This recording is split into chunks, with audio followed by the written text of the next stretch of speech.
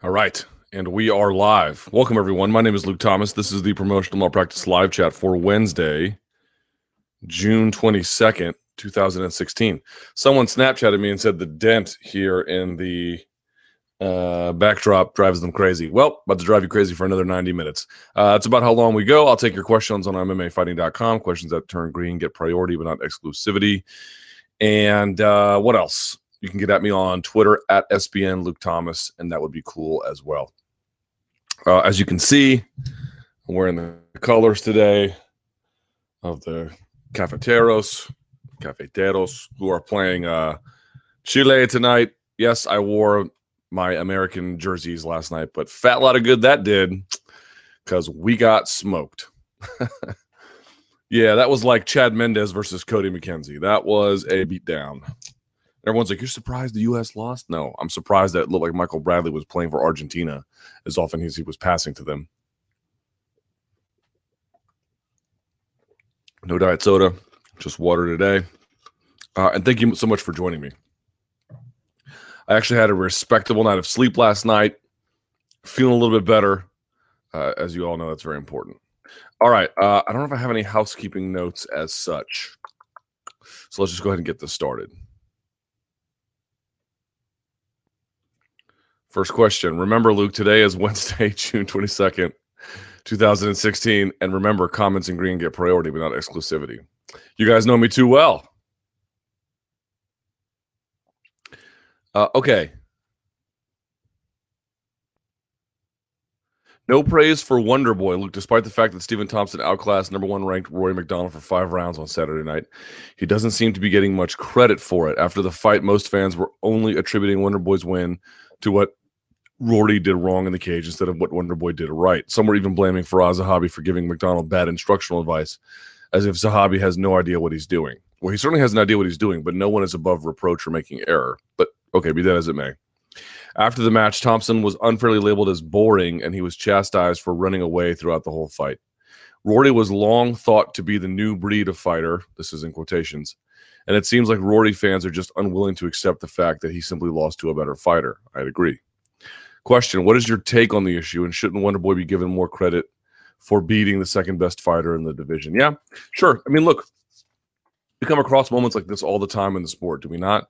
Where somebody wins in a way that is aesthetically not pleasing to fans of certain groups or groupings, I should say, or preferences or predilections, whatever you want to describe. In this particular case, let's say people who just want to see him slug it out, they left unhappy. People who are Rory McDonald fans and aren't happy with the way in which he lost on top of that, certainly they're not going to be happy. So there are always going to be these vocal groups whose interests are not being met that are going to vocalize their displeasure. The question is whether it's worth taking seriously. And in this particular case, it is clearly not. Certainly I thought Rory McDonald was going to be able to do a little bit more than he did. He wasn't able to. He had his moments a couple of times. I actually had Stephen Wonderboy Thompson on my show, and he was saying he thought there were times when he misjudged distance where Rory made him pay. The elbows and the clinch were nice by Rory. So there were moments where he had like a couple of things that landed, but he never really had a sustained offense to speak of. Now, the question is, what can we attribute that to? Bad game planning, improperly motivated for this particular fight? Is he really damaged from the war he had with Lawler in a enduring way? Jury's still out on that, actually, a little bit. Because you can't quite pinpoint what happened here. My hunch is that it's not from the war, but we really don't know enough to say one way or the other. So that's something we're thinking about as well. But I mean, look, every time someone wins, unless it's absolutely emphatic, and even then there's going to be people who say certain things, it's all up against expectations and fan bias and these worldviews that get challenged or preserved depending on what happens. Chris Weidman knocks out Anderson Silva, and what is the response? Oh, he got lucky. Silva was just dancing. A rematch won't go this way, and this, that, and the other. And certainly the rematch didn't go exactly that way, but he was, on a fast track to lose. I wouldn't pick Anderson Silva to beat Chris Weidman if they ever fought again. I don't know if you would. And yet he was met with all kinds of dismissiveness. You are battling not merely the other person in the cage, but what they bring to it in terms of their fan appeal, in terms of the universe they've shaped. I said this before, I'll say it again. Every time two fighters fight, if they walk into the contest, with this idea of the universe as we understand it. And I think some people are having a hard time reconciling the results of that with the worldview which they walked into the fight with. But eventually, if these results continue to produce themselves in the way that they have been, i.e. Wonderboy keeps winning, I suppose they'll eventually come around. But that's it. There's nothing else you can really say or do. This is inevitability of MMA fandom or sports fandom generally, and people having a certain appetite for outcomes that look a certain way and that go a certain way. And when neither of those are met, they vocalize their displeasure, however off base it may be, to people wanting to give credit to the victor here. Sorry, I am very thirsty. And also, if you thought it was boring, you have a right to say so. Right? If you're a fan, you're like, that was boring. I mean, I may not appreciate your sense of taste and vice versa, but you have a right to say as much. You don't get to fight whatever way you want and then say, the fans have to love this. Fans are going to like what they're going to like. I'm not saying you have to adjust your life around it if you're a fighter, but you also can't reject it and say, well, because they didn't like the way at which I competed, therefore this must not be a valid way of criticism. Maybe it's not the best, sharpest criticism, but it's theirs.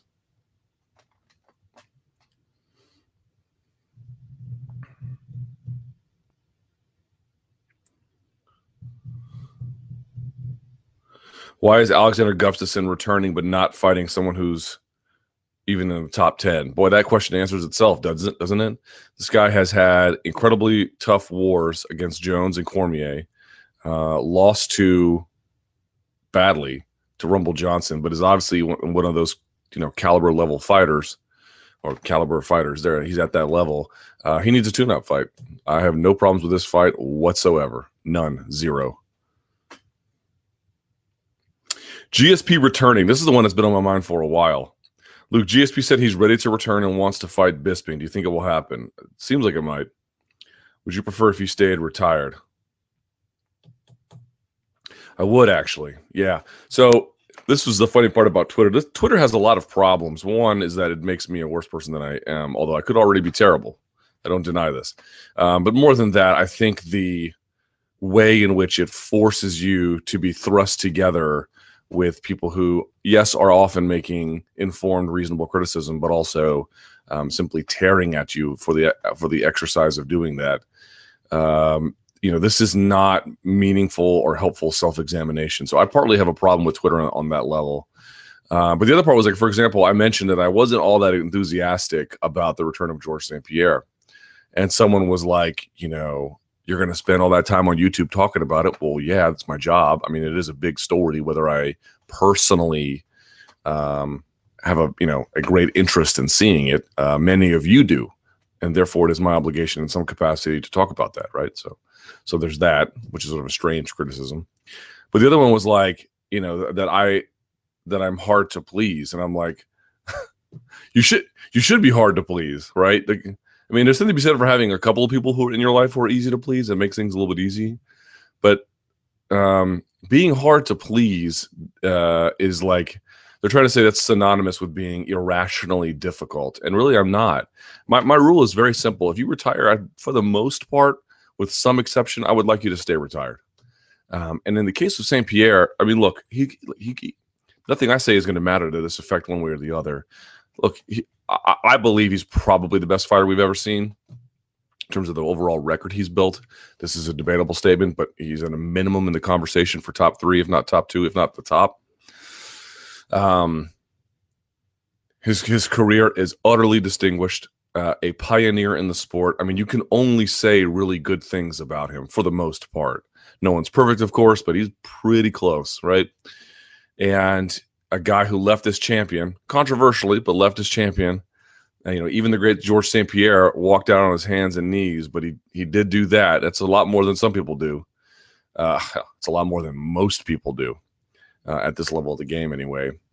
But for me, it's like, I don't really believe that arguing watching fighters in their prime or slightly off peak is being difficult. That is where the sweet spot of the tennis racket is, right? That's where you get the most out of this exercise. Now, look, it's not a mystery about why he wants to come back. He's a competitor. He's had time off.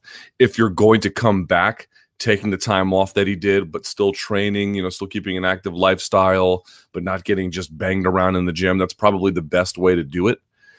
So, credit to St-Pierre. He always finds, if you're going to follow through on a path, he always finds the right way to do it because he's a really smart, accomplished, and, thoughtful guy. He gets it. This is not a knock on St-Pierre. St-Pierre was a joy to cover, and he was great for the sport. If we want to spend the next, hour and 15 minutes talking great things about St-Pierre, we can do that. But let's just sort of say, well, I'm not all that interested in this. I don't really think we're going to see a particularly awesome version of him. Look, there's a lot of people who want to see guys compete because they have strong name value, and there's sort of a nostalgia about that. I think some people are led to believe that strong name value or it confuses them to believe that there's really probably no degradation or a negligible amount of degradation between the one we saw and the one that will come back. Now, obviously, I'm in no position to be able to guarantee that he can't come back and do really well. He might, maybe St-Pierre is just that kind of guy. So I can't get up here and say, I hate it. I never want to watch it. It's not exactly that. It's just, it doesn't do a lot for me. He left on his hands and knees because the game has everyone's career, who's in that sort of rarefied air of, enduring champion. They go up and then they go down. And I think we caught him on the way down. He tore his other ACL on the way while he was out. I just don't think it's realistic to expect that he's going to have the same bounce, the same spring. His capacity to take damage certainly has not gotten any worse as a consequence of his time off. I don't know that it's gotten any better. Now, he never took a ton of damage except for that Hendricks fight and maybe the Condit fight. But you notice as time went on, he took more and more. And you could say, well, Luke, when he was in those spaces, he wasn't mentally all there and he needed the break. And now he feels refreshed. And maybe that's the case.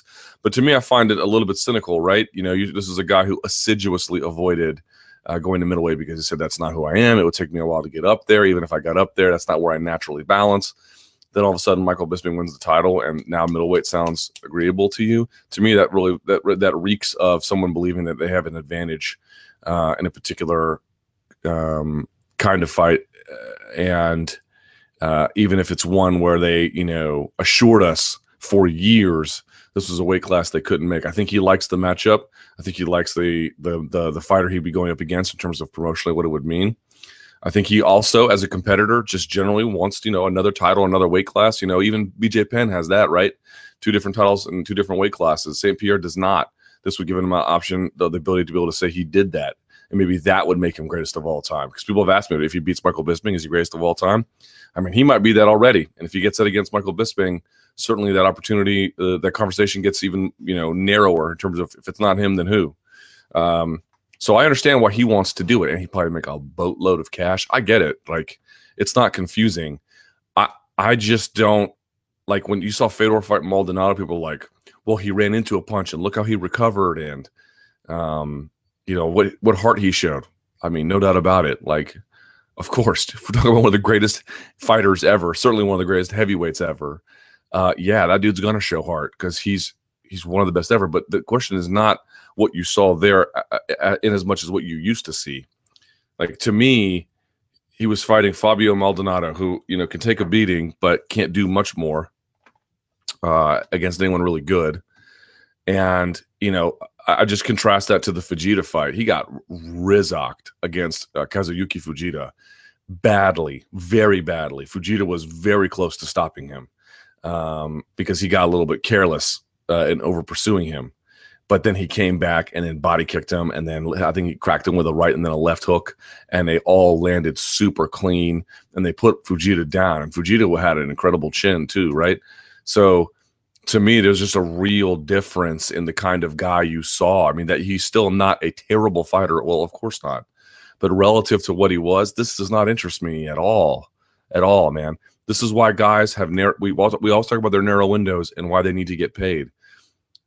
If you want to see them compete past that, well, you're going to get the opportunity to do so. Again, what I say does not matter in this regard. I'm simply trying to articulate a viewpoint that, like, everyone talks about, well, the model of MMA is based on not so much boxing but pro wrestling. This is especially an argument that has come to light as a consequence of the Ali Act, and it's not much you can say to dispute it. However, that is not how I came to the sport. I came to the sport by being like, holy crap, martial arts are incredible. I was a guy who was training in it, and you can, despite what everyone else wants to tell you, as a person, it is possible to draw a straight line from having a martial arts background to MMA. You don't have to go any other way to get there. They are connected in that way. And so for me, the sort of this like name value, this marketing value, these are questions you cannot dismiss. They are part and parcel of how the sport functions, and I'm okay with that.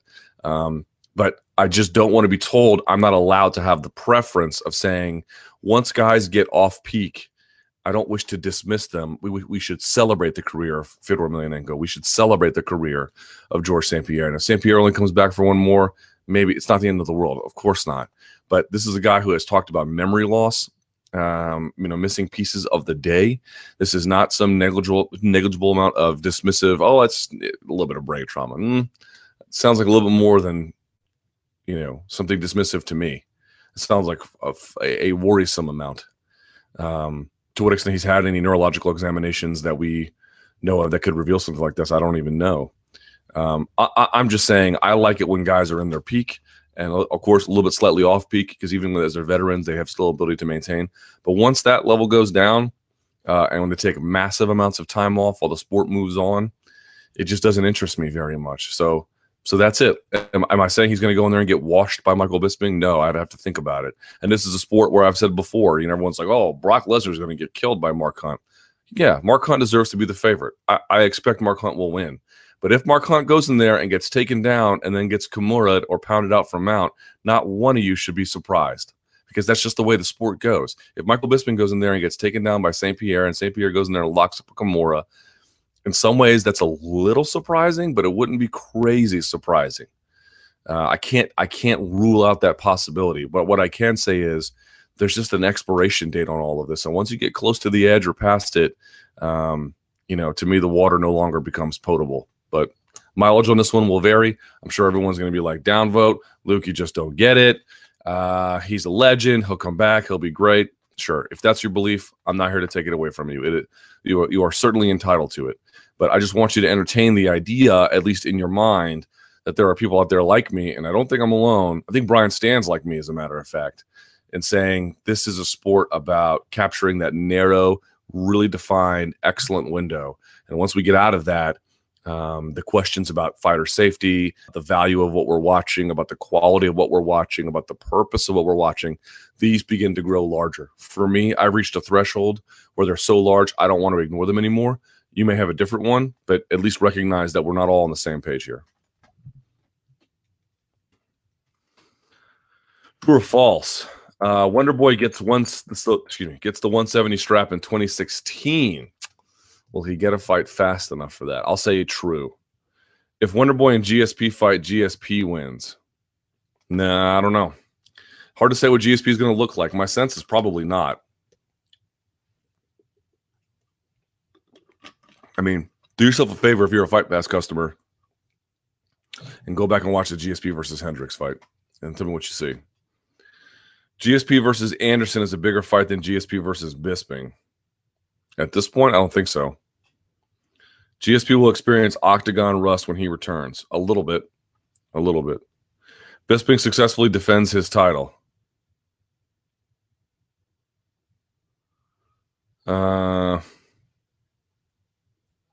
I'll say false. They'll probably kill me for saying that, but Dominic Cruz retires before he loses. I will say false.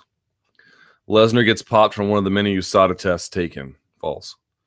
At least one major talent will be removed from UFC 200 for whatever reason. As a gesture of goodwill, I'll say false. Lesnar versus Fedor happens in 2016. I guess. I don't really care. And I know so many of you are going to be like, why wouldn't you care about that? It did. Yeah. It just doesn't. It doesn't mean the same thing anymore. To you, it might. To me, it does not. The legacy of Dan Henderson. I got this microphone on my stupid face. Luke, none would dispute that Dan Henderson is an MMA legend, but has had one of the most storied careers. Excuse me, and has had one of the most storied careers in the sport. In his 19 years of fighting, Hendo has beaten the likes of Fedor, Rodrigo Nogueira, Gilbert Yvel, Shogun twice, Babalu twice, Vitor Belfort, Vanderlei Silva, Feijão, Hector Lombard, Husmar Pajares, Renzo Gracie, Rich Franklin, Michael Bisping, Carlos Newton, Ninja Hua, and Murillo Bustamante. I mean, what a resume. He was a UFC Tournament 17 champion, Rings King of Kings tournament winner, and the Pride 2005 Shockwave tournament winner, 2-division Pride champion, as well as a Strikeforce light heavyweight champion. Question: having fought at 3 weight classes, claiming multiple championships in the top promotions, and competing at a high level for nearly 20 years, what is Hendo's legacy? Oh, that's a tough one. It's probably a few things. One, it is he represented that first real wave of American wrestlers who matriculated. He is probably one of the more successful among them, if not the most successful, depending how you want to define it. He is the new Iron Man. You know, Randy Couture fought to what, 47, I want to say. He's over here at 45. Maybe he'll make it to 46. We'll see.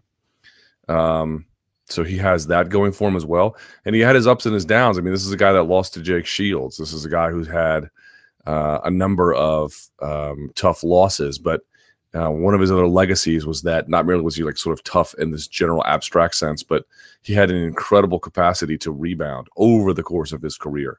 I've written him off many times and been like, how does he keep doing it? He just does. He just does. He's really, really incredible like that. So it's this longevity generally. But more than that, it's these ups and downs. He's very much like the stock market, right? But he finds ways to just he just was really clever about finding ways to stay relevant. Now, he also was a product of TRT. I don't think that's deniable. Not anymore though. He's sort of found enduring success seemingly without it. So that's part of it too. But I don't think the TRT thing is really the most crucial aspect of his identity. I think for me, it's this pioneer who creatively found ways to take big fights, who was a bit of not a loner exactly, was a bit of a guy who carved out his own path. He left UFC after UFC 100, right? I mean, this is sort of a really interesting time. He was on a high coming off the reality show, beating Michael Bisping the way he was, and went another direction. That's pretty amazing. Captured a belt captured a belt previously, never quite got it in the UFC, but of course for different reasons. Yeah, it is. This is a question I have to think about for a while because I'm sure I'm missing something critical to understanding what he is. But for me, that first, this is just a guy who evidenced what it meant to like how much MMA was benefited when these Olympic caliber wrestlers began to move to MMA. And then a guy who really sort of functioned well within it. We know a lot of guys from that level necessarily did not in the same way that Dan Henderson did. He might be, again, one of the more successful of all of them. But nevertheless, just kept finding ways to really stay at the top of the game, even if it meant unconventional paths, either through opposition, through weight class, or through organization. Always remember, we always talk about like fighters. What's one way to examine success? And it's consistency. And Dan Henderson has been mostly consistent, but has at times been very inconsistent. And yet he's still here because he strikes when the iron is hot. And he finds ways to make up lost ground quickly. If he loses a big fight, he just finds ways to get another big fight and to help him boost himself right back to where he needed to be or to even past that point. And a lot of guys struggle with that. If they have a loss, it's one of these really devastating losses that sets them back for a year or two or more. And again, Dan Henderson has had down periods for sure, but he's usually found ways to rebound in the most spectacular of manners. And here we are again. He was on what was his losing streak? It was like 2 of his last 6 or 2 of his last 8 he had won. Let me pull up his record here real quick. Like 45 years old. Yeah, so I mean, after that war with Shogun, he lost to Machida, Evans, and Belfort back to back to back. So 2013 was a terrible year for him. Rebounded in 2014, fell again in 2015, and then rebounded again here in 2016. And then had that great run in Strikeforce. But look at this. Beats Michael Bisping. What happens? He loses to Jake Shields, and then he goes and beats Hanato Sobral. And then he beats Fei Zhao, and then he beats Fedor, and then he goes back to the UFC, and then he, really adds to that. So he's had these legendary fights as well. It's not a matter of did he beat Merlo Bustamante or did he beat, let's say Shogun. I mean, he had a war with Shogun, and all of his fights were kind of pretty exciting for the most part. Not all of them, but you get an idea. A lot of them. Yeah. Again, finishes Pride by KOing Vanderlei Silva, captures the middleweight title there, which is their welterweight title. And then loses to Rampage. So he loses the light heavyweight championship, essentially. And then loses to Anderson Silva. And then rebounds and loses. Then rebounds and loses. But he's still sort of always found this way to get these key critical wins throughout the course of his career. He's really kind of a remarkable fighter in that way. Not many guys can suffer that many setbacks and still have that many belts collected and that many scalps collected and that many accomplishments across organizations. All the venue changes, all the organizational change, all the camp changes he's been through. He's been a product of that up and down experience, but he always comes away with his nose clean, doesn't he? Quite remarkable.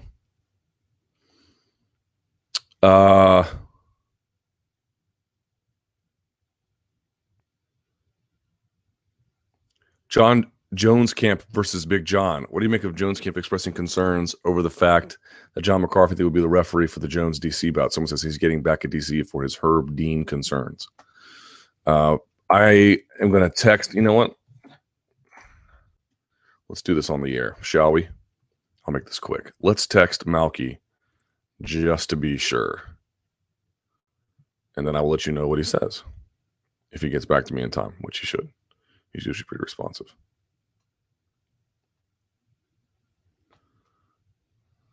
Let's see. What are the concerns regarding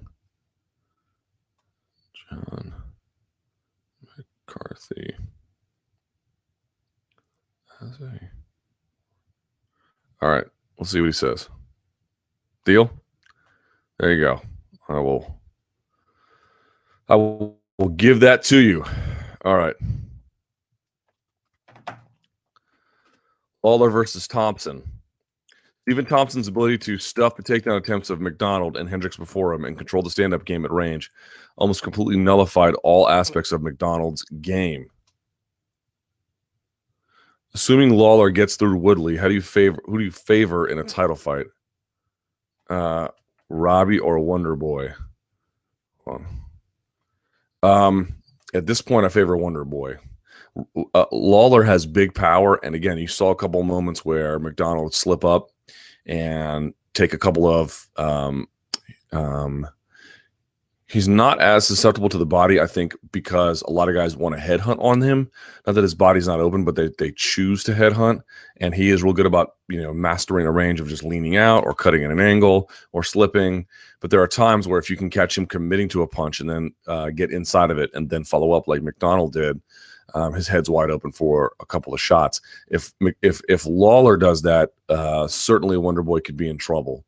But I find everyone who's having difficulty dealing with McDonald or Wonder Boy in that way, I don't see how Lawler would necessarily be any different. Now, as I always say on this chat, I reserve the right to change my opinion over time, but or as we get closer to that eventual fight. First, he has to get past Tyron Woodley, which I suspect he will do, but nevertheless, there you go.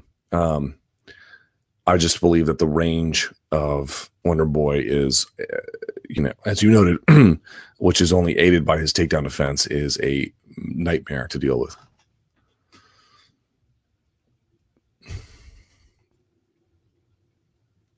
True, false. Wonder Boy's karate is far more effective than Machida's karate back in his prime. It's very different. No, I'll say false. I mean, Machida won a title on the back of it. Wonder Boy hasn't done that yet. It's possible that Rory's war with Robbie Lawler caused fatal damage to his nose. Yeah, actually asked Wonderboy about that too. And his answer was, when you see someone who gets a nose broken like that, where it's broken in a fight, then broken in training, and then broken in the next fight, he goes, they have to take like a year and a half off for that thing to really heal properly. And even then again, it can be broken. But like if you just keep going, it'll never heal. Donald Cerrone has more power in his punches at welterweight than he had at lightweight. Probably a little bit. Bisping's size. We're talking about Cote. Cote just got cracked with shots he didn't see coming. I also think Cote's chin is probably not what it used to be. I also think, or I don't think, I wonder if at welterweight it has suffered a decline in what he can take because of weight cutting. That can actually have an effect on your ability to absorb damage as well as your recovery. Bisping's size, work rate, and good takedown defense would probably cause GSP to tire out and ultimately lose the decision. That is certainly a reasonable assumption. I'll say probably cause. I'll say true, but I don't, the TriStar gym could be declining since Rory, Ricci, Carmon, Breeze, Garcia, Duffy, and McDessie all lost their recent fights. I mean, it's a down moment for them. I don't know that it has an overall decline. It's ironic that Jones wants a referee change after he criticized DC for not wanting Herb Dean for a ref. Ironic? I don't know if ironic is the word. If the Fedor-Maldonado fight was in the U.S., the fight would have been stopped 3 times over the first round. Oh, yeah, that fight would have been stopped. Sean O'Connell versus Steve Bosse is a better fight of the year candidate than Lawler versus Condit. If you are a complete donk, yes. If you are a rational person, no. It's surprising when you realize that Cain Velasquez hasn't won a fight in 3 years. That is shocking. I mean, I guess it's not when you really think about it, but just on the surface level, it sounds incredible. JoJo's knockout victory over Valerie Letourneau was one of the strangest ending sequences to a fight. Yeah, everyone was like, Jaron Villal is a terrible referee, and I certainly would agree that a lot of his more recent performances have been real bad, and this one was very bad. The funny part is that when he was coming up on the circuit, and some of his earlier fights that were of, on a regional scene or Canadian promotion, he was actually pretty good. Or at least he showed flashes of being pretty good. All those guys are not that great at that level, but he showed some signs of being good. But man, he has had some trouble recently. Hillary Clinton will make America great again. Well, America's already great. So UFC sale, now that it is a done deal, seemingly, how do you think it will pan out? Do you think the promotion will be run differently, business-wise and fight event-wise? There are obviously going to be some differences, either aesthetically or geographically, or we'll see what else happens. And some of these are just completely unpredictable. But just one thing to keep in mind, people are saying, or I think are expressing some concerns that this will be some sort of radical overhaul. And I would be very skeptical of that claim, not merely because it just sort of sounds on the face of it implausible or at least unlikely, but more than that, when Zuffa purchased the UFC from SEG, they purchased a product that needed overhaul. Like, everyone recognized it needed overhaul. It was being sold for $2 million. It was in deep trouble. It was being kicked off of, pay-per-view. It had a ton of regulatory problems, of commercial problems, financial problems. I mean, it was a mess. It needed someone to fix it. The UFC does not need fixing. Now, it needs certain interests preserved from its vantage point, be that stamping out the Ali Act, be that in their position, fighting against the fighter lawsuit, whatever you want to, impending research about what brain trauma from combat sports might reveal. These are all structural challenges, but a lot of them are long-term ones, and a lot of them have nothing to do necessarily with how the business is run, in a way where if they can defeat them, they don't have to change anything, right? In other words, they're buying a business at this level right now because it is successful. And I think what they envision is that if we can keep what we have and keep it going and push it into new markets, it can be even bigger. It's not a function of this is a business that is flailing and is in desperate need of resuscitation. The waters are smooth. I don't think they want to do a whole lot to change that. They may be forced to, from a federal legislation standpoint. They may be forced to from a court finding. They may be forced to for any number of foreseeable reasons, or not reasons that we can't foresee. But I really don't buy the idea that they're buying this to overhaul it. I think they're buying it because they like what they see and they just want more of it. Now, that creates its own different set of challenges, but I don't think that would necessarily disrupt what is, you guys love MMA, right? You love the UFC. There's no arguing about that. They don't want to disrupt that consumer experience. They want to expand it. So again, easier said than done, but I think that's what they're trying to do. Fantasy matchups: Wonderboy versus Lawler. At this point, I like Wonderboy. GSP Bisping. I guess I'll go Bisping. Weidman versus Rockhold 2. At this point, I don't even know. I don't know. I guess I'll say Weidman, but I really don't know. Rory versus Condit 2. Ooh, maybe Condit. Cowboy versus Tumanov. That's another tough one. I'll say Cowboy. Pettis versus Mendez. Chad Mendez. Maybe Mendez. Romero versus Musasi. Another very tough one. Very tough call. I'll lean Romero, but leaning is the appropriate word here. MMA fans and JoJo. Luke, after beating down Valerie Letourneau on Saturday night, Joanne Calderwood went to Instagram and posted that she was broke and didn't get a bonus. Not only did she post that she was broke, she wore a hat that said broke as hell. The next day, Dana says she got a new contract and a bonus. Did Zuffa pay her because of the backlash they got on social media over this situation? Are MMA fans, in a way, responsible for Calderwood getting rewarded the way that she did? I certainly believe so. And also the way in which she went about it. Like, she was like, I'm going to get back to it. I'm going to save. She wasn't, she was lamenting the fact that she had no money. She wasn't necessarily assigning blame in a direct way. She was just sort of, generally stating, I have no money. Now you can connect the dots to sort of figure out why. But in this particular case, she had such a great performance against a really tough competitor. And, folks want to see that keep going. So the method in which she did it, did she leverage the fans against the promotion? I mean, to an extent, was that the ultimate reason why she got bonused? I certainly don't think it hurt. Do you know what's going on with Rumble? I'm afraid I do not. But Akamoto, I think, has more than that.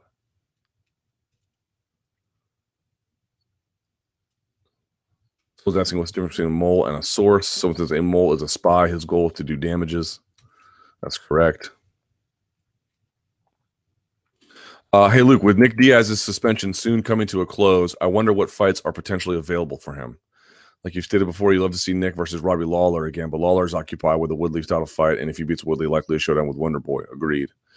GSP seems to be returning, but is campaigning to fight with Bisping. Carlos Condit is also pseudo-retirement. Carlos Condit told me he would return for a Nick Diaz rematch. Told me that explicitly last week. So my question is, do you think that there is a big fight out there to lure Nick Diaz back to the octagon in a relatively near future? We'll see. I think if he goes up and potentially takes a middleweight fight, there's something that can be done about that. Again, I think a Carlos Condit fight, depending on where you can put that on a big card, that might be good for him. Now, Nick Diaz is another guy who's I'm sort of wondering at this point, like I kind of want to see him back to see what he's got. He's been sitting out because he's been forced to sit out because of this whole marijuana issue. So I still want to see what he has, but it's another one of these guys where if his heart's not in it, just bringing him back all the time for him to take a weird fight that he may or may not win or, consistently loses. I love Nick Diaz. I have nothing but respect for him as a fighter and as a guy and, been widely misunderstood and didn't get paid. So I can understand if he wants to get paid, but like, he's not one of these guys who I think needs to keep some consistency about himself to the extent that he can. Because if he gets to this point where he's taking years off and then coming back and then years off and coming back, again, present circumstances notwithstanding, that gets a little bit iffy for me.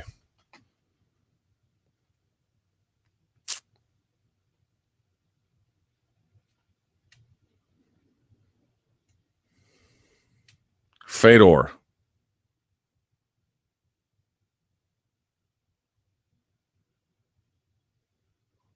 With his recent performance in mind, if Fedor signs with the UFC, how do you see him doing? Well, it depends entirely who they match him up with. He is certainly capable of winning fights inside the octagon. He is long past the level that we saw previously. This is another one I just do not have a ton of interest in. I don't hate it, although this one I'm a little bit more bothered by because he took a beating in that Maldonado fight. Like he looked bad afterwards and got rocked as well. Wasn't merely superficial damage. So this one's a little bit. This is a question that only you guys can answer because my brain is so far removed from an interest in watching Fedor fight at this point, especially at the elite level, that, I don't know what to say. It's the last thing I want to be like. Look, everybody wants to be sober in their judgment about him. Now, some are going to be a little more optimistic about it. Some are going to be a little more down. I'm going to do my best to be right in the middle while having at least some kind of acknowledgement that there's no way he is what he used to be. Question is, how far has he fallen? That's certainly up for debate. My hunch is that he's fallen pretty far. I think the Maldonado fight kind of evidences that. I don't, like, if you're in the UFC, and I know we are living in an age when CM Punk is getting ready to fight a guy who's got one pro fight, which is, I don't even know what to say about that anymore anyway. But to me, again, I'm going to draw that straight line between elite MMA and enthusiasm in elite MMA on those terms and fandom. There's a straight line there. And whether or not anyone else wants to draw that kind of line, or whether or not anyone else came to the sport on that line, that is a way to do it. It's the way I do it. And I just do not have a ton of interest in watching Fedor compete against guys who potentially could do really, really bad damage to him. That there is commercial interest in him, however, undeniable. People love him.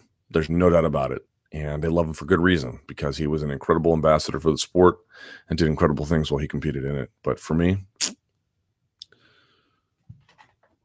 P.S. Will you be attending the 3 live shows leading up to 200 like you did with the UFC 197? Yes, I will be. Karma. Is it karma coming around to bite Jeremy Botter's ass? Why does karma want to bite Jeremy Botter's ass?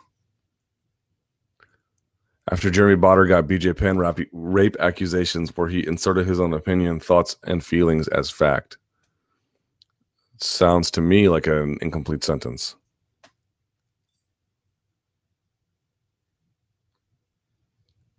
Donk's existentialism. This actually has 6 recs. Luke, is being a donk an innate personality trait or simply an attitude? It is both.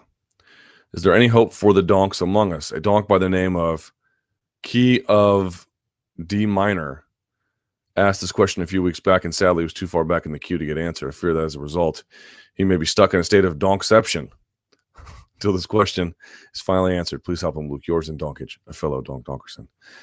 Yeah, it is a couple of things. It is both a personality trait, but that personality trait is usually one that's been like, it's an attitude that eventually calcifies into an identity. There are ways out of donkery if you catch it early. If you like to say, I'm going to stop watching, stupid things, and I'm going to read books, or, I hate sushi, and then you go and like try to expand your palate and you eat sushi, or, you do whatever you can to save pennies to take a bus trip to a different country if that's possible to you. Like some kind of way to expand your worldview that challenges your conceptions of things, which is an ever-present task. None of us are beyond it, but once you get sort of set in your ways, it just becomes sort of who you are, and then donkery is synonymous with your identity, and that's when you're boned. I can't believe I just answered that. Can a fighter like Anthony Pettis get cut? Yeah, he can. Not imminently, but yes. But remember, Dan Hardy lost like 4 or 5 in a row. What did he lose? How many did he lose to? That Anthony Johnson fight, which was like no good at all. How many did he lose in a row? 4 in a row. Oh, am my brain not working? That was the Johnson one was the 3rd. That's right. And he lost to St-Pierre. It should have been finished. Then he got finished by Condit, decision by Johnson, and then finished by Lytle in the 3rd round. Then he beat Dwayne Ludwig, and then he beat Amir Sadala. But yeah, I mean, you can lose 4 in a row like Hardy didn't stay on. And I remember even after the Anthony Johnson fight, because that was back when, like, if you lost 3, boy, you really were gone. They've been much more flexible about that now, and for other reasons inconsistent. Like you could lose 1 or 2 and they'll cut you now. But there's different Like they're gonna get rid of you to the extent that they feel like there's no real meaningful use for you, and you're not incredibly valuable to another promotion. So Pettis is going to be here a while, even if he loses. They're going to find a way to probably keep him on his feet, unless he just has an absolute meltdown, which I certainly hope is not the case. But yes, losing 4 in a row has happened before, and guys come back.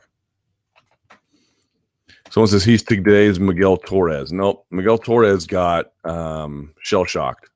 It's not exactly clear that's what's happened to Pettis. I've had some theories about that, but they're still just that. They're just theorizations. It's not, we don't really know. We don't really know. No word yet from Malky. He may not respond. What do you think about Dana White's recent comments about Ariel and the UFC 199 incident, saying, for instance, quote, "It was dirty. He knows it was dirty. And he threw a big pity party for himself, makes crying noises, crying on camera, and S. Dude, your kids are going to see that, for Christ's sakes," end quote. What do I think about it? I do not think much. However, I have saved a link, which I am going to tweet now. This is the link I am talking about on the live chat presently. What is journalism? Here you go. Boop. And I'll put the chat rappers hashtag in it. All right.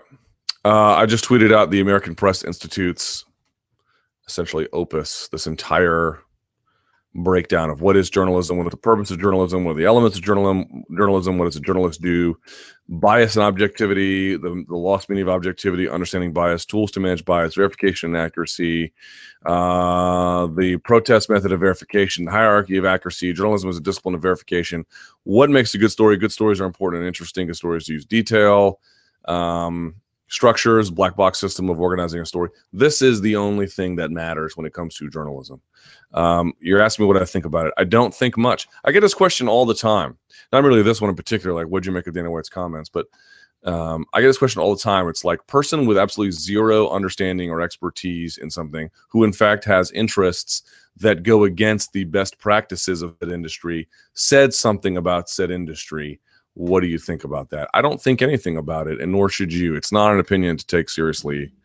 It's just not a matter of expertise he could possibly have. Now, of course, I'm sure he would say the feeling is mutual about understanding a fight promotion, and there probably is some merit to that, right? I have not been on the inside looking out in ways that he has, or Scott Coker has, or anyone else who has worked in fight sports, at least not to that same extent anyway. So there's probably some truth to that. However, I spend my life trying to learn about it, not trying to fight it, right? There are pretty key differences. And over time, I have amassed at least a little bit of knowledge and understanding about ways in which the business does and does not work. Again, incomplete. I will forever be in a position where I am looking to gain an understanding about this. So I think you guys are in a similar position, right? We're all kind of in this together. We have to be recognizing of our own limitations. But, but when he says things like, what was it, like that real journalists show that respect. I mean, this is so fundamentally inaccurate that it barely deserves any commentary. I mean, literally, the best journalism does exactly the opposite. The only responsibility you have is to the facts and to the audience, or in this case, the citizenry, or however you want to like group it. You do not, under any circumstance, have any responsibility to the organization by which you are covering, or the entity to which you are covering, other than fairness and accuracy. And by fairness, I mean getting the story correct. And this idea like, well, they should reach out, real journalists reach out. This is so fundamentally not true. There's absolutely not a shred of truth to that whatsoever. Now, it's true if you're going to run a piece that's critical of them or investigative in some kind of way, then it does become critical to reach out to them. But, any organization in any sport will do this. The NBA will do this. The NFL will do this. Bellator will do this. UFC will do this. If you have a scoop and you reach out, these sports organizations generally, they will either try to find a way to delay what you're doing so they can keep a hold of the scoop. They'll just not answer you so they can delay your time to publication. They do all kinds of things. Again, not just UFC, all these sports organizations. they do this. If you have a scoop and it's probably verified and it's in the public interest, you just run with it. People are like, well, people could lose jobs. Then people lose jobs. That's just how it goes.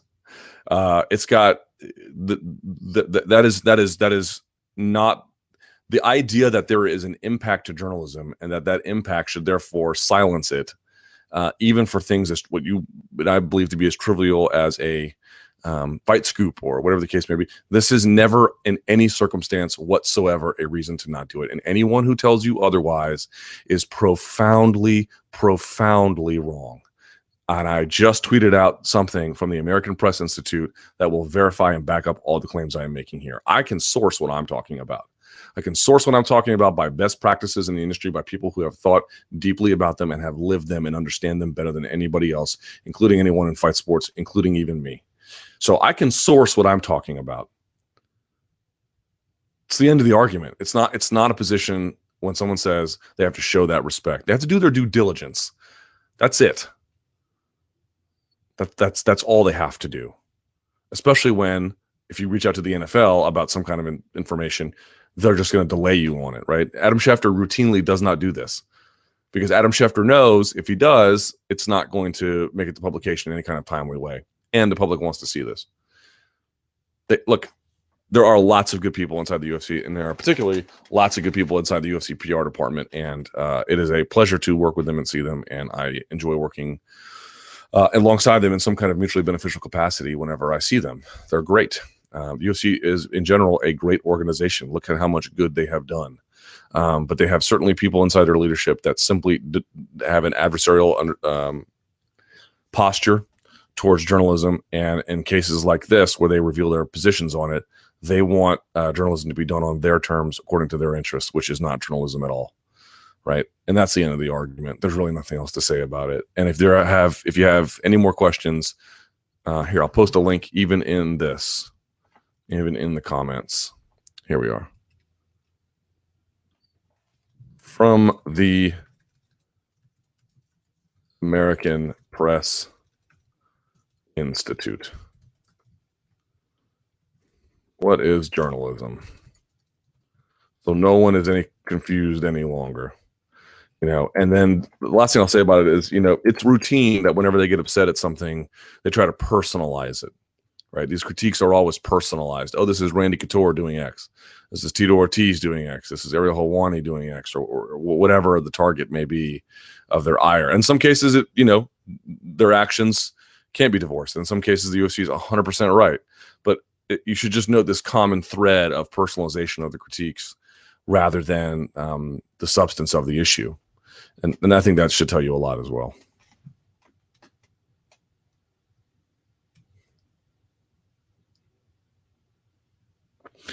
Someone says, I don't know about that, but Luke is certainly biased. Let me say one more comment on this, and then we're going to move along. Someone asks me all the time, oh, Luke, you're biased. Right. I am biased. That's an inevitability of existence. If any journalist ever tells you that they are unbiased, I got two things to tell you. They are either, I should say three things. Maybe two things. They are either confused, which is possible. They could just maybe think that way, but they're confused, or they are lying frauds. There's no other possibility here. But in either case, what they are definitely not is unbiased. Bias is an inevitability. It is a function of existence. The key to bias is not to pretend I can assume some kind of role where I can eliminate its existence. No, the key is to find some kind of balance to it, to bring in other editors to review your work, to find sources that challenge your worldview, to let readers know what your worldview is so they can make informed decisions about what you're doing. To try to find the facts as best you can is, of course, your task. But even that one is fraught with peril if you believe that you can be unbiased. There's no such thing. There's no such thing, and I've referenced this before. I'm going to say it one more time. There's a famous paper out there which has essentially defined the industry on this. It's by Professor Jay Rosen over at NYU. It's called The View from Nowhere. When people say that they're unbiased, what they are essentially saying is, one, I refuse to recognize my own bias, even though it's quite readily there. Are you white? Are you rich? Are you black? Are you poor? Are you male? Are you female? Did you go to college? Did you not go to college? Did you grow up in the South? Did you grow up in Canada? All of these things affect the way in which you view the world, among innumerable other matters, not merely racial and gender identity, but more than that, background, socioeconomic background, education, peer influence. All of these things shape the world in which you see them. And to say, well, I'm unbiased is to say, I don't know what my gender is. I don't know what my background is. I don't know if I went to college. No, you do. You do. And all those things affect you. And that's okay that they affect you. But the only way to really control that and in some kind of reasonable way is to recognize how much it profoundly impacts how you view the world. And the second part is when you get media institutions that say things like, well, I'm unbiased, I'm going to stay out of this. That means you can have some people saying on the one hand, pick anything. It's raining because of typical weather patterns or some sort of identifiable meteorological event. And then you have other people saying, nope, the flying spaghetti monster is urinating through a sieve. And you are going to sit here and tell me, well, I'm unbiased, I got to take both these sides seriously. Because if you're telling me, well, no, you don't take the other one seriously, well, right. Well, then you are admitting to some kind of bias. You often see this, well, I don't know. I'm going to do the he said, she said thing. I don't know. Well, then you are simply committing to some kind of false equivalence of the world where you're giving equal time to things with a ton of evidence and things with none, simply because there is a coordinated effort behind one, even if it's deeply irrational and has nothing to do with anything. I'm not doing that. I have biases. I will always have biases. I will always acknowledge my biases. I try to cobble together evidence the best I can in the fairest way I can. I will ultimately fail in this regard. You will identify failures. And that's how this process works. You will hold me accountable. My editors will hold me accountable. I will try to hold myself accountable. I will reach out to other people who can influence my worldview in a way that I can find the fairest, most reasonable way to deliver stories and opinions to you. But I will never, ever get up here and lie to you and say things like, I don't have bias. Everybody has bias. Everybody. The key to it is recognizing it and controlling it so that the reader can get the most accurate information possible. But there is no such place where we're bias free. Period. End of story. That is how this world works. That is how this industry works. I really cannot encourage you more to go read The View from Nowhere. Because if that's the kind of journalism you want, then you don't want journalism at all. You want to be confused and grope in the dark for a light switch that really isn't there. And I don't want to put readers in that kind of position.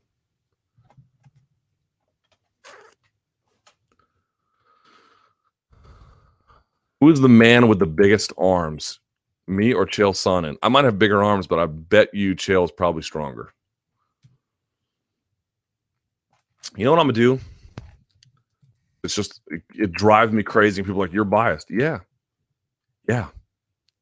Yeah, that's right. So are you. Here we go.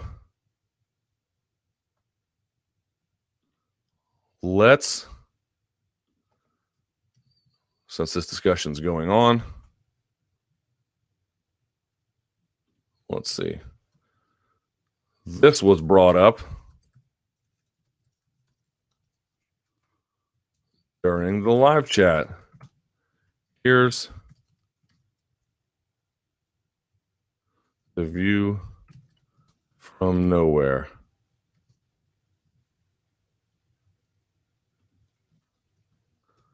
Read it. Hashtag chat rappers. Here we go. And I'm going to post it under the comment accusing me of being biased as if this is some sort of mortal sin. Luke, you breathe. Right. Right, I do. Okay, I've tweeted it and I put it in the comment section. So now you have no excuse not to read it.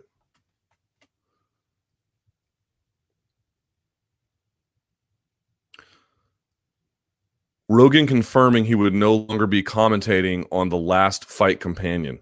On The Last Fight Companion, upon being questioned by Brendan Schaub, confirmed under his breath that he wasn't going to be doing this anymore. How will the UFC be affected, if at all, and what will Rogan's legacy be? Rogan's pretty essential, I think, to the UFC's growth in the period in which he was a component of it. So here's my view about what Rogan has done. First of all, I think he's an excellent commentator. Like, to be able to do what he does and the way in which he does it, which is relatively note-free, I think, is very, very hard. Very hard. I've done some commentary before, and I'm terrible at it. It's insanely difficult. And when someone makes it look as easy as Rogan makes it look, you should just know that's because they're very talented, right? You watched Messi's free kick last night. You're like, if you didn't know better, you'd be like, yeah, he just kicked into the top corner of the post. Well, it's a little more complicated than that. But he makes it look effortless, you know. But here's what I think. Here's where I stand on the issue. I think the UFC will be just fine at this point. You know, when they first began to introduce the Gooden Hardy teams or the Anik Florian teams, this was the first time we had seen in years, really. We'd seen guys fill in here or there, maybe. But this was the first time, you know, Matt Vasgersian filled in once. I think UFC 55, if I'm not mistaken. But this is the first time we had, like, you know, if you watch the NFL on Sundays, they're just different crews, right? Phil Simms is, and I forget who Phil Simms is paired with, but you've got, you know, Joe Buck and Troy Aikman, right? That's one crew. I'm not here to debate which crew is better. I'm just, you know, you got, God, who is it? Gruden and Tirico, although I think Tirico is leaving ESPN.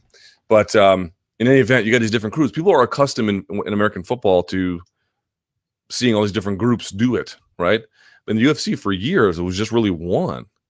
And then they put in Hardy versus Gooden and Anik with Stan and Anik with Florian and so on and so forth, and different permutations, Goldberg and Stan. And you get the idea. I think that normalized the idea that you could hear a different commentary team without much controversy. At first, it felt a little weird, and now it doesn't feel weird. So one, they've sort of been like prepping the soil for this kind of transition. That's the first thing I'd say. Second thing I'd say, though, is I personally feel like Brian Stan is the best commentator in the sport. Now, there are other great ones, but for me, he's the best. I feel like he just knows a lot about the sport. He gets technical details that I don't think anyone gets, not Florian, not Hardy, not Rogan. Again, those guys are very good. Don't get me wrong, but I feel like Stan is a level above them. But Stan is much more your traditional kind of sports broadcaster. That's kind of the mold he fits. And as MMA has expanded, and particularly as UFC has expanded to network television, I think he's a better fit for that role long term.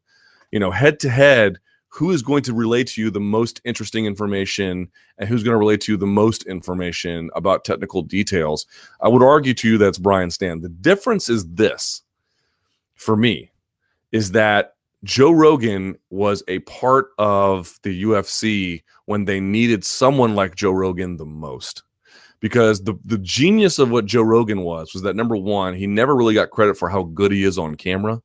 Like, the camera doesn't phase him. In fact, maybe it even makes him better. I don't know him in his personal life. I can't say. But he is excellent on camera. Okay? That's true if it's Fear Factor. That's true if it's news radio. And you can say whatever you want about his acting skills one way or the other. I'm just saying, on a camera, he doesn't shrivel. And I've seen people shrivel, trust me.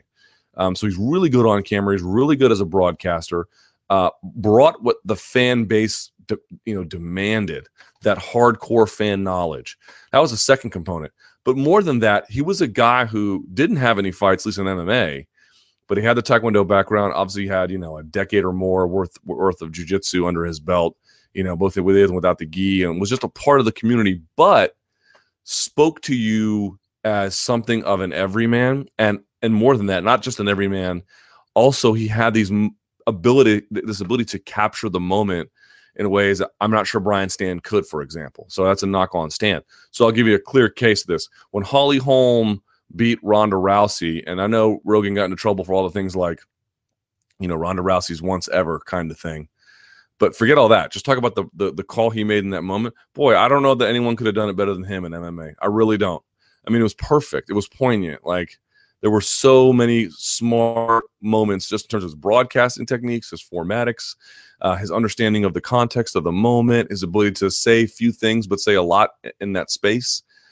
Like, he's gifted, man. He's a really gifted broadcaster, and he spoke about jiu-jitsu in ways that just made sense to someone who didn't watch it. Stan can do those things too, although not quite as well. What Stan is really going to do is elevate the level of discussion, like the level of specificity he can get into. And he's an adept broadcaster as well, of course. It's much more of that traditional kind of role that he's fulfilling. So in essence, they're not even the same kind of broadcaster. I mean, they are color commentators, but one was essential, critical for that moment in time when the sport needed someone who could do that, who could be a commentator, but more like a friend in your ear who was guiding you. That's kind of the role Rogan played. Now that the sport has matured and more people know what the sport's about, and they can kind of recognize the value of mount and Kimuras and things like that, and and front kicks or whatever the case may be. Now having someone who takes that general literacy about the sport and raises it to another level, like a Brian Stan, I think it's just the natural evolution of things. So to me, it's not even a competing thing. It's just who is the most appropriate for the time and place in which they are commentating. I'm not saying Rogan has outlived his usefulness. If he wanted to keep going, he'd be just fine. It's just that as his interest wanes, and you begin to see the kind of differences that someone like Brian Stan brings to the table, I feel like the transition is very, very natural. So for me, it's like, how is the UFC going to get around? I think they'll be okay. Not saying people won't miss Joe, of course. I just think over time, they'll just learn to adapt. Everyone's replaceable. And as someone who is a central figure like Joe Rogan has been, and there's just no getting around that, and I think was the perfect guy for the time in which the sport matured as a broadcaster, getting someone like Stan, I think is, to me, it's less of how will the UFC adapt. It's like bringing in Stan is a reflection of the changes the UFC's already made, the growth it's already experienced. Do you believe the UFC won't sign Rory back? I think they will. We'll see.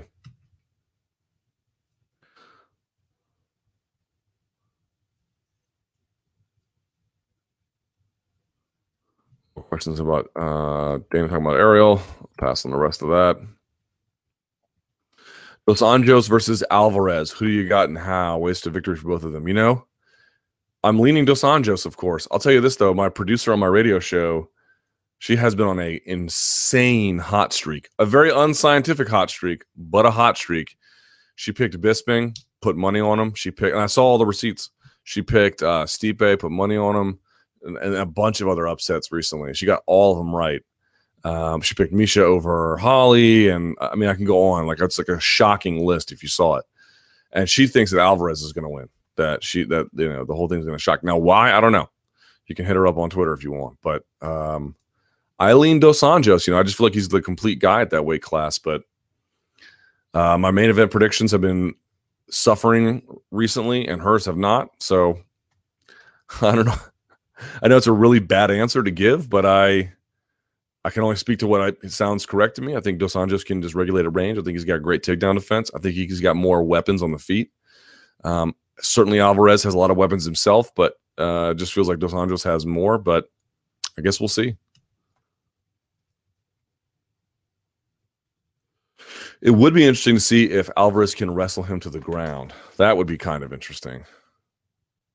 Because the one knock I have on Dos Anjos, everyone's like, oh, he's got a black belt in jiu-jitsu. It's true, but I've talked about this before. He only submitted Kamal Shalarus. That was after he head kicked him. And then, what's his face? Terry Edom. But it took him a while to submit Terry Edom from on top. So I don't know that I see him as a super duper submission threat to someone like Eddie Alvarez. The NBA season, did you watch the final and what did you make of it? Man, I hate Draymond Green. What a clown he is. He gets on my nerves so much. And there are people who defend him like, oh, he's tough. He reminds me of the Barkley of old. The guy is, I can understand if you were his teammate why he would be valuable to you.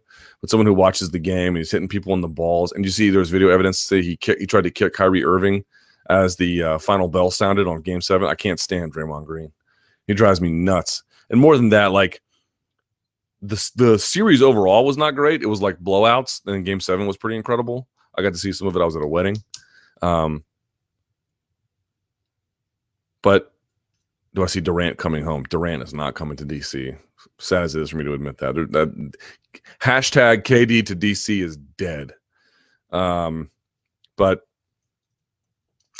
with LeBron, like for me, the interesting part was I wanted to see. I'm a big. I don't present this as a way that you need to follow. I'm just telling you what my natural inclination is. I like to see greatness fulfilled.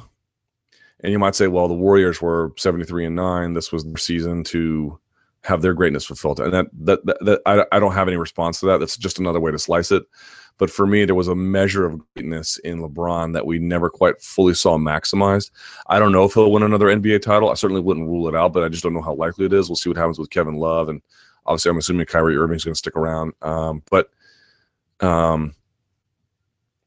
seeing him win as the first team to be down 3-1 in the finals and do it, and then with that block, the chase down block on Iguodala, and then that just dagger three that Irving hit, like there was a certain measure of greatness that I think LeBron was. We all knew how he had in him, and it just wasn't reflected in those. It was reflected a little bit in the 2 wins in Miami. Anyway, I'm going on some things that I know some of you guys don't care about, but it's interesting that John Jones and LeBron James both have like this "will you be a witness" messianic complex thing going on, and I know that rubs some people the wrong way. But if someone is that insanely talented, it's kind of a waste not to see it fully maximized. So maybe the Warriors will come back and maximize their greatness. Maybe they'll have a 74-game win season. I don't know, but for me, I always felt like LeBron never quite did something that was a true reflection of his greatness. And everyone's like, "Well, the Warriors were injured." Well, okay. Do you remember when the Cavs played the Warriors the year before and there was no Kyrie and no Kevin Love and Luke Rockhold was telling me that Dellavedova was the MVP of the Cavaliers? Like, yeah, LeBron was out there with Dellavedova last year, and this year he had some support. It was their turn to have a little bit of wind at their back. So there you go. LeBron going to the Wizards. If LeBron went to the Wizards, I don't know what I would do with myself, but he's not gonna. So. UFC Unfiltered, a balder, fatter fighter and the kid. All right. This is not my words. This is theirs. Trying to leverage the massive success of the fighter and the kid, the UFC is attempting the same formula with their Unfiltered show. After listening to the first episode, it sounded more like the marketing scrums of old, with Dana answering a series of softballs. And while I wanted to hate it, Sarah and Norton are oddly an affable duo. Does this show stand a chance of being anything more than UFC marketing? Well, that's what it is. It's UFC marketing. Jim Norton paints himself as a bit of an iconoclast, but he is a company whore when he needs to be. I like Jim, but can actually live up to its name. Well, no, it's not going to be Unfiltered. Anything that comes with a UFC name on it is going to be in line with UFC interests. Just know that. That doesn't make it necessarily a bad podcast. It might be a great podcast, but Unfiltered, no. But I was on a show that was called MMA Uncensored. Like, not that anyone ever changed my opinion, but like, there's just no way it's fully uncensored. It's just a name, It's 2:15. Let's go to the Twitter machine if we can.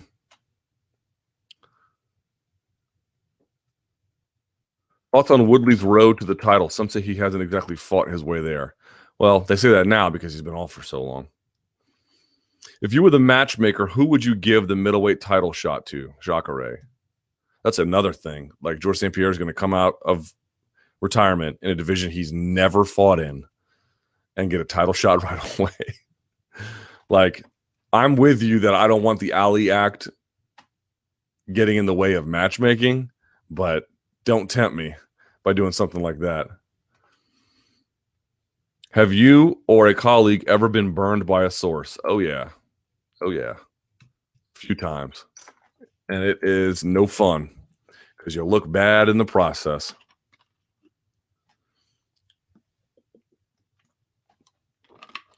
More questions about Ariel. I'm done answering those for the day. Let's see.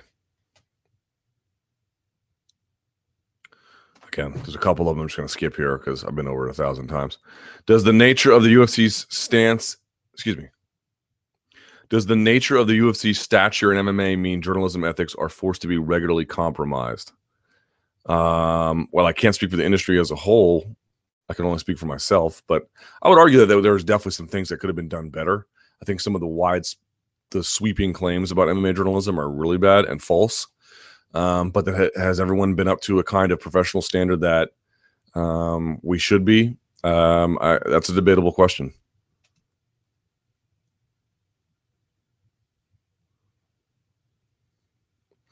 When the crowd boos somewhat patient fighters like Rory and Wonderboy, does that bother you at all?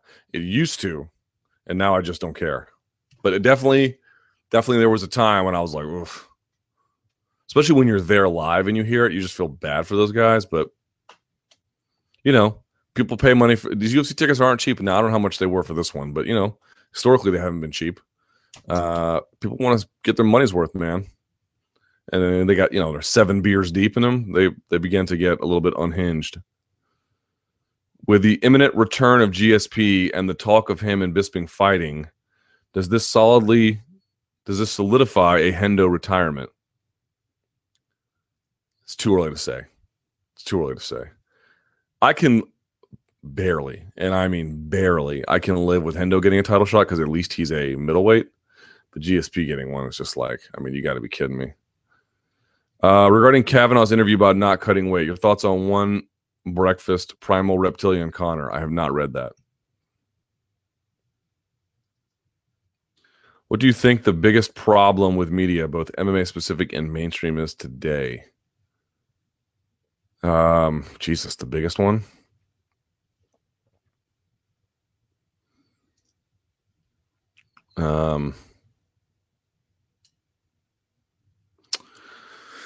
Just how content has been tied to monetization. For years there was a firewall between them, and now there is not. And in some ways, you look at what we do in journalism, and when you put out something, you're trying to reach a maximum audience, right? And then you see these things, and every media company is doing them, right? And to an extent, I get it. The Atlantic or BuzzFeed's really good at this, for example, about doing, native sort of the sponsored content where it looks like content, but it's not. It's actually an advertisement. And what does that tell you? Like, what does it tell you about the nature of what we're doing? It's almost like we're not selling you a platform where you can advertise anymore. What we're doing is we're developing skills in terms of reaching and maximizing audience that we can then sell to an advertiser, because we can then give them that same kind of reach and maximization. So like, what are we building here?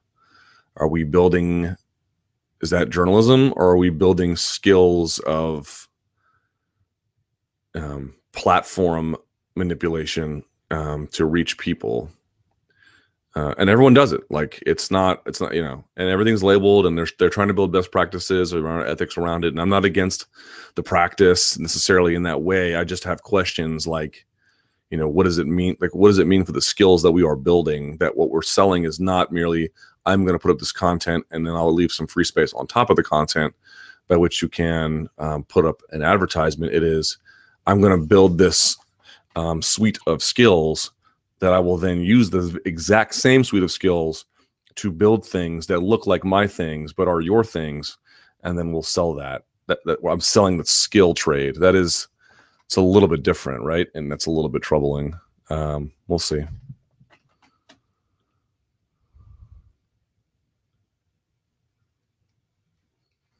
True, false. Now that the Cavs had won, Stipe will lose the title in Cleveland. I'm done betting against Stipe. If America's best athletes played soccer, how competitive would they be in the international stage? People want to dismiss this as a hot take, and it can be a hot take in the wrong hands. I certainly believe that some of our best athletes who would be designed for soccer do not play soccer. They play other things. Like, I've often believed that if Allen Iverson had played soccer, I mean, we're talking about, I don't think there's anyone on the U.S. men's national team that is even close to the level of athlete that he is. And he's about the same size and the same kind of athleticism required for that sort of thing. Like, the idea that, if someone of that gifted who fits that athletic profile had been put into soccer and with the same kind of work ethic, this is before the practice, we're talking about practice days, what could he have become? However, it's also true that, like, Messi's an insane athlete in some kind of definable context, but Like we don't need them to be these like insane athletes in the way that, for example, if you're a European, you may not appreciate this. You have to be a monster athlete to compete in the NFL. They measure the limits and strength of your athleticism to a shocking extent. That is a very athleticism based sport, hugely so. Where if you're just not up to par, you'll be exposed pretty quickly, even if you have a lot of technical skills, especially for certain positions, wide out cornerbacks, that kind of thing, secondary level players. So I definitely feel like the best athletes who fit the profile aren't there, but I also feel like it's just a skill issue too. Like that game last night, oh my God, Michael Bradley was so terrible. And then you have Giassi Zardes, who there was no connectivity between the midfield and the forwards. Even if Giassi Zardes got the ball, he had nowhere to go. He had nowhere to pass it to. And Wondolowski, I mean, just send him back to the MLS, please. Like, never play him again. So tired of him. He's not good. He was so overmatched. It's just it's just ridiculous. And Tim Howard's too old, so they bring in Guzan. And Guzan tries, man. He'll keep you out of trouble for the most part, but he's not an elite keeper by any stretch of the imagination. We just don't have the skills, man. We just don't. And who's supposed to be, if Guzan's your lead guy and Howard's backup, and you have Nick Raimondo, and then the guy here at DC United as like your fourth, like we're boned, man. We're totally boned. It's just it's a skills issue. If the sale turns out false and sources were incorrect, does that damage credibility of various reporters? Yes. Yes, it would. Okay, I guess now that Bisping won a title, who is the best fighter to never fight for a title? Exclude the Fedor types. Well, I guess you could say maybe Cyborg. I mean, she has the Invicta title, but not a real UFC title. It's a dwindling group.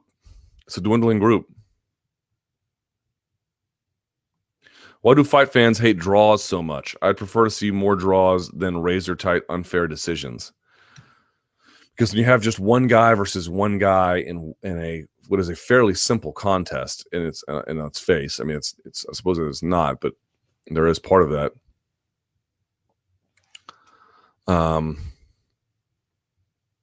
People, there's an expected finality there. It's not 11 versus 11 where they're a massive group of referees and these rules and regulations and you can't use your hands and the part about MMA being what it is, it's so minimalist, right? One guy, one ref. That's it. No one else is there.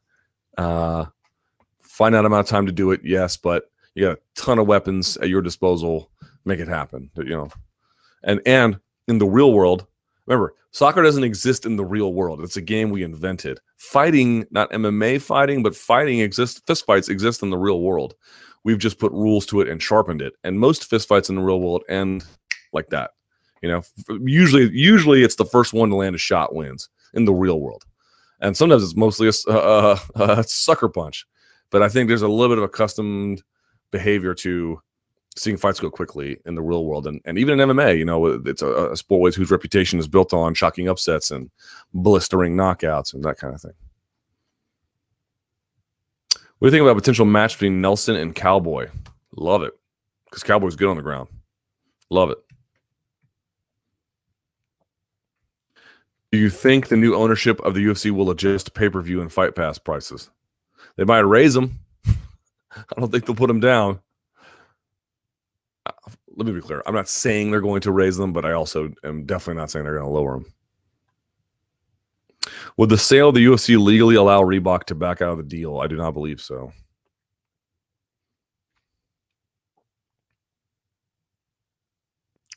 Why are people clamoring for Maldonado to get a 10-8, but nobody called for Silva to get one with the KO versus Bisping? Well, one, he got at the end of the round, although I wouldn't necessarily be opposed to that.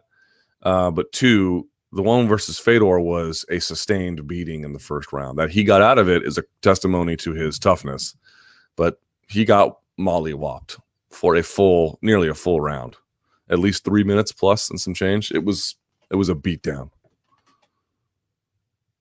Do you agree with Brendan Schaub saying Kimbo should be on the Mount Rushmore for MMA? Depends on what your Mount Rushmore wants to be. Should refs be forced to spar around with Anthony Johnson every time they make a bad stoppage? No. You know what's funny, though? I don't know if you guys are following this. There's this debate going on in the NBA about whether the league is too transparent in terms of their referee evaluation. I think they put out the grades for the last 2 minutes of games. I'm not sure how many games it is. I have to go back and evaluate this. But anywhere, the last 2 minutes of certain games, the referee grades will be put out for these. And even some of the coaches are against this, by the way. Not everyone's in favor of this. But there's an argument that they're simply too transparent, that this is not actually a helpful evaluation. Now, that may be the case. But that is we're talking about a situation in MMA where you don't get any kind of evaluation of officials in any kind of public way. It's all completely not transparent. Now, I don't know what the right answer is for the NBA, and I'm not exactly sure what the right answer is for MMA, but I know it's more than what we have right now. With all the craziness we've seen this year, would DC beating John Bones Jones at 200 top it all? It would be big. Who would you like to see GSP fight when he returns to the UFC? Nobody. All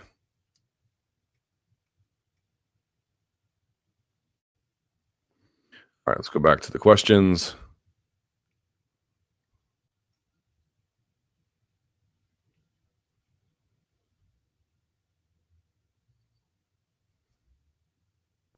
Rory and his nose. Vice Fightland. Do you know what happened to the Fightland YouTube channel? I do not. They used to make some amazing MMA videos, but their last upload is from 6 months ago. Is Jack Slack leaving related to this? That's a question for Jack. I don't know what the situation is there. I don't know. Who do you think is the next Bellator champion to leave the organization? Previous champions, Bellator has lost Eddie Alvarez. Well, Vitaly Minakov hasn't been cut. He's just been stripped. Will Brooks, Hector Lombard, Ben Askren. So let's see. Michael Chandler's probably going to win the lightweight title. Maybe Dantas if he goes somewhere else. Minakov might, in fact, actually leave. Jesus, who was their middleweight champ? Oh, Carvalho. I don't know what's going to happen with him. Who was the... Liam McGeary is the Bellator light heavyweight. I don't think he'd leave right away. So probably Dantas or Minakov, maybe. Oh, and someone that mentioned Cole Conrad had left too. That's true.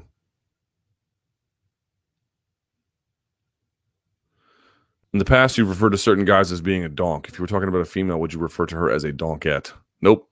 Donk is gender neutral. Oh my God, there's like a 2,000-page question about money on Joanne Calderwood. I shall skip it because I don't have time.